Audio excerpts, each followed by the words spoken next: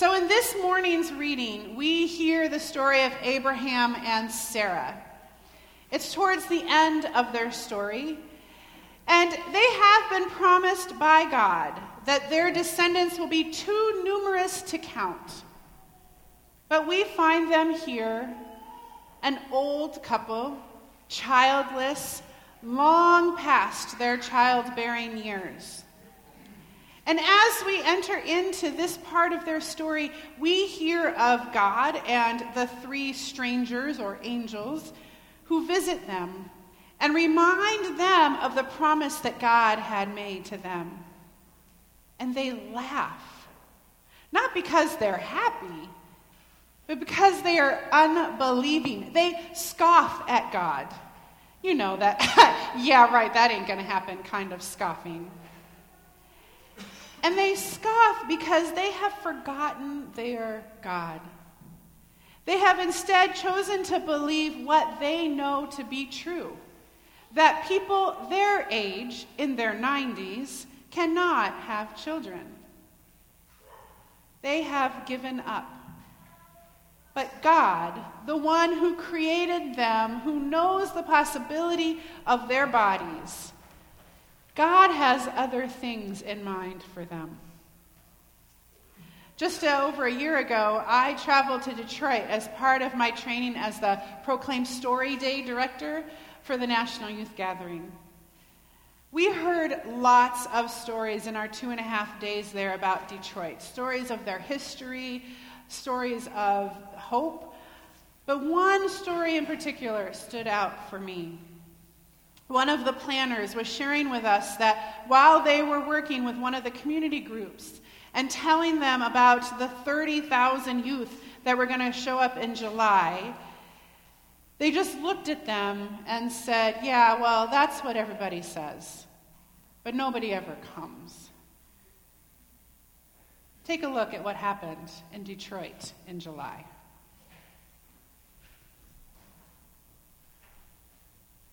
Unmute the... 30. There we go. More than 300. More than 3,000. 30,000. It's a lot of people. Thanks, Pastor. And where are we? We're in Detroit.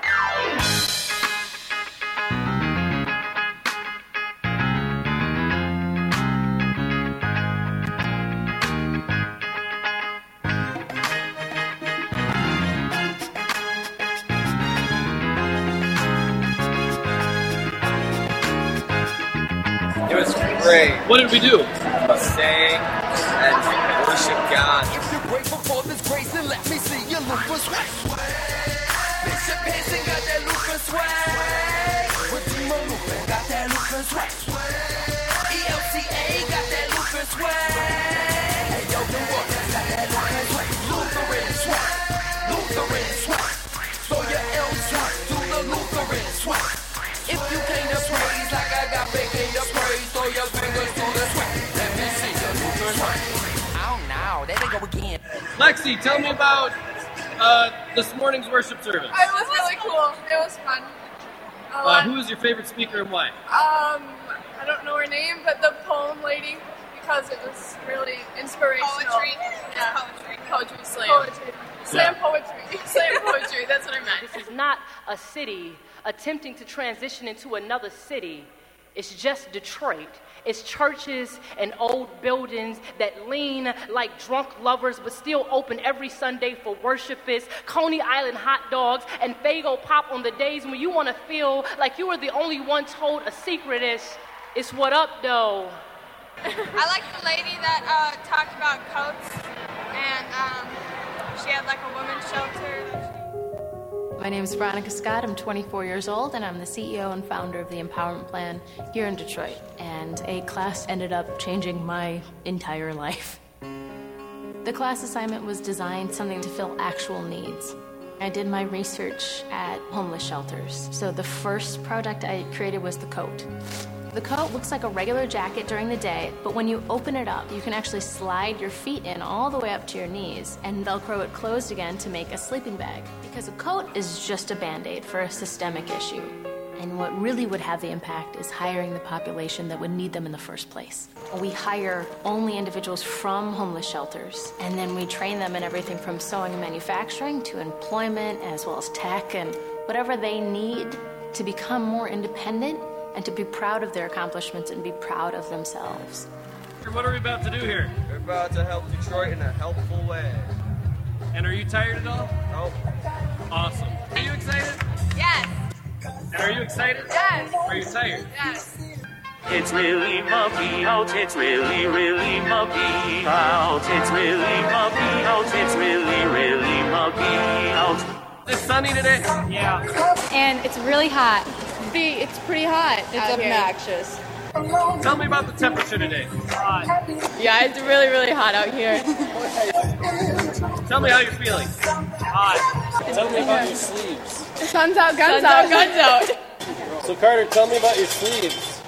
Sun's out, guns out, but Lexi took my line. Did you just steal that line from the girls? No, she took it from me first. Oh, sure, right, okay. What happened to your sleeves? They fell off because my muscles were too big. Oh. Okay, this morning we were cleaning up the sidewalks because when we first got here I didn't actually realize there was a sidewalk. Nope. It was all coated with grass and dirt and dead stuff and trash and all that. The residents here are going to be able to walk to and from the bus system to get them to their homes. The sidewalk has been completely covered with roots, trash, branches. Yeah, lots of trash. So we've been working. We've been cutting down trees and raking and shoveling. Picking up all the trash and creating the sidewalk. Yes, and getting trees because they keep cutting them down so they can clear the sidewalk. So we get sticks and trees.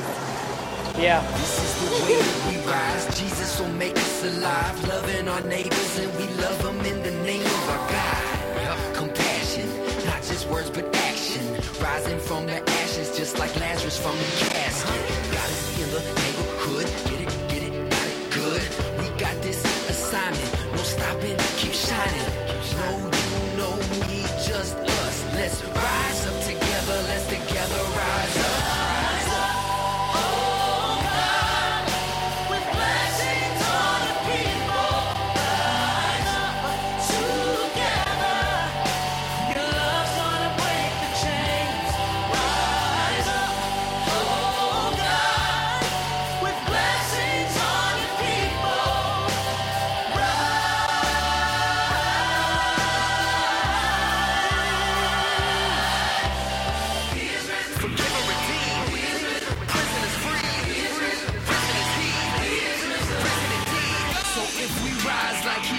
Then we'll rise too.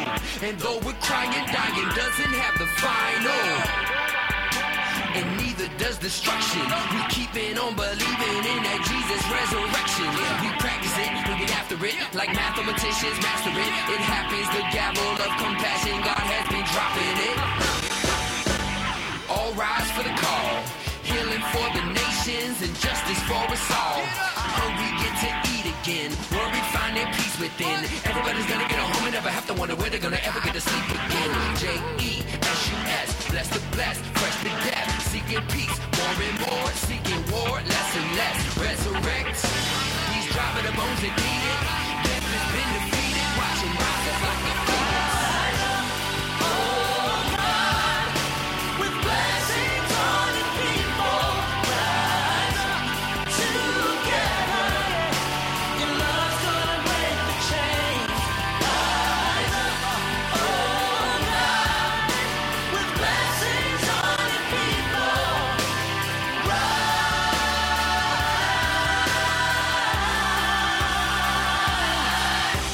Freedom from unjust oppression. Shelter for those with no home. Peace for those who live with violence. And there's love for those who feel alone.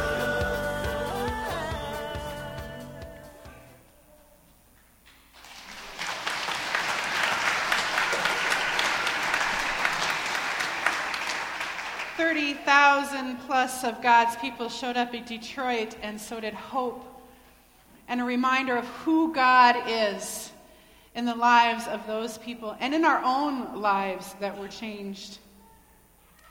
The story that we didn't hear this morning is the story of what happens when Abraham and Sarah don't trust God and decide to take matters into their own hands. So they have Abraham lie with Sarah's servant Hagar.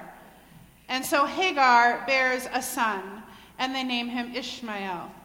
So there you go, right? Problem solved. They got it done. God wasn't working on their time. But see, God had other things planned that were more incredible. And God makes good on his promises, and Sarah has a son named Isaac. It just wasn't in their time. But when this happens, and Sarah sees Hagar playing with Isaac, as she should as Sarah's servant, Hagar and Ishmael are no longer welcome. And so they are banished from the camp. This is one of those stories in Scripture that rises up as one that breaks my heart, that reminds us of our own human condition. Because Hagar was doing what the people in power over her asked. And she got the job done, so to speak. And then is punished because of Abraham and Sarah's own disbelief. Hagar and Ishmael are caught in the middle, and they are the ones who live with the consequences of Sarah and Abraham's behavior. And we see this heartbreaking scenario everywhere we look today. In the story of people who have to flee their homes because it is no longer safe and can't find a place to live. For people who can't find a job with a living wage. For the people who are old and no longer cared for because of it. This summer, a group of middle school students from our church traveled to Louisville to work alongside those helping the refugees, the poor, and the elderly. Here's their story. Okay, go. Hi, my name is Natalie Havenstroy. Mitchell Teese. My name is Sierra Mack. Jack Weber. I'm Tyler Johnson. I helped feed kids that needed food. And today we went to a kids' food pantry, and we made lunches for little kids. Then we went to a park, and we gave them the lunches that we made for them. And yeah, it was pretty cool. And a story that I have is that when we went to deliver the food to people at Lord's Kitchen, there were a lot of little kids that came in, and they didn't seem like they were having a very good day. But once we started to play with them, it seemed like their day got a lot better. The neighborhood, when we arrived there, I honestly wasn't happy with where we were. It was kind of scary because I'm not used to being places like that. But seeing all the kids and seeing how happy they were kind of made a difference in my head of how I think of people. Because the kids were honestly so happy to see us, so happy to see food, and it was really cute. And what moment stood out for you the most today? Probably seeing the kids' reaction when we gave them food. They loved seeing and playing with us too. And I was glad that I was able to help them out, and they were smiling. Even though they lived in really poor conditions, it was really nice to see them smiling.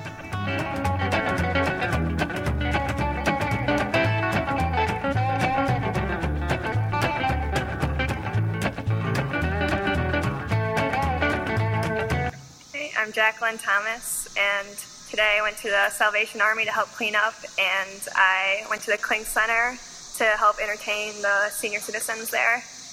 And a moment that stood out for me was I was talking to one of the senior citizens, and we weren't having much of a conversation.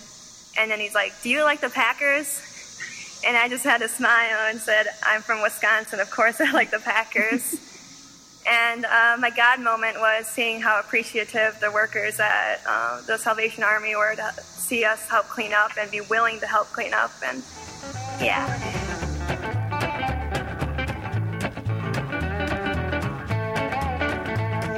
Hi, I'm Allie Eklund. Hi, my name is Hunter Robinson. And today we did a lot of things. We worked at a church, worked at the Salvation Army, and we painted a lady's home. And when we were done, she gave us a prayer, and that was really cool. And my A God for the week is after painting our second house, we got to see a girl that just got done with back surgery walk for the first time.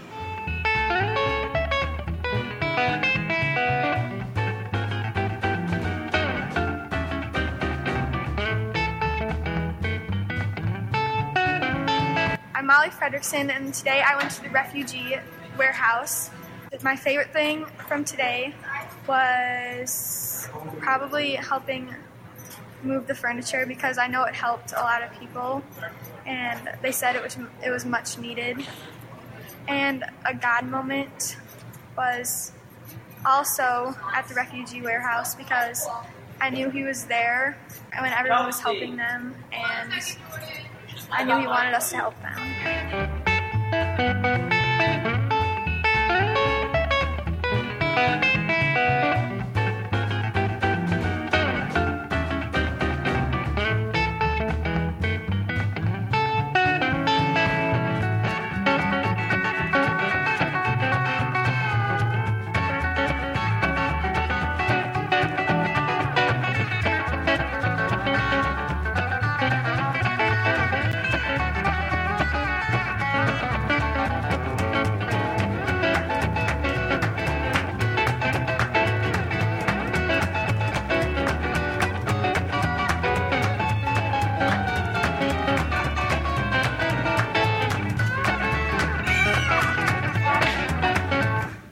My name is Larson Birdsong. Hi, my name is Sonia Clevin. My name is Jillian Reitzel.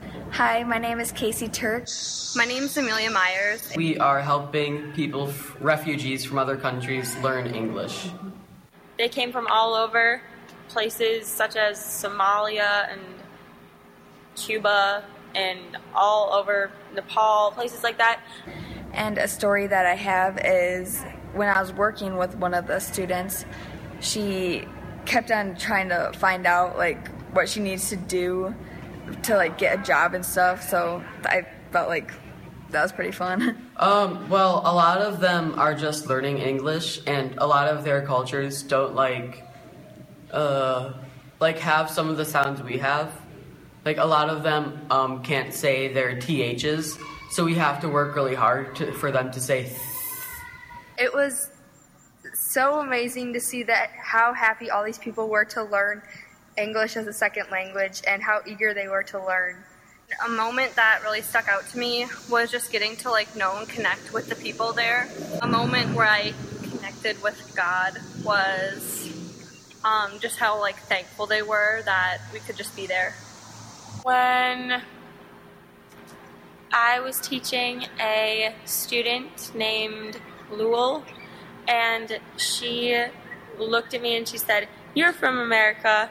And then I said, "Yeah, I'm from America." And she said, "In 4 years, I'll be able to go blah, blah, blah, blah, blah, like you." I thought that was really cute.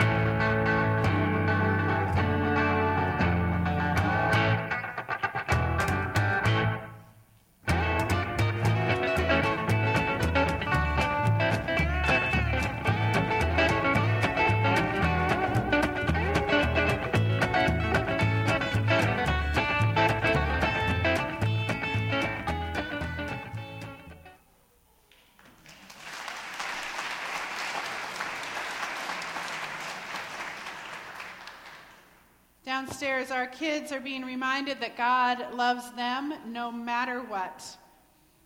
And it's really easy for us to remember that when things are good, when we don't have to worry about our safety or if we'll have a home to go to or food to eat.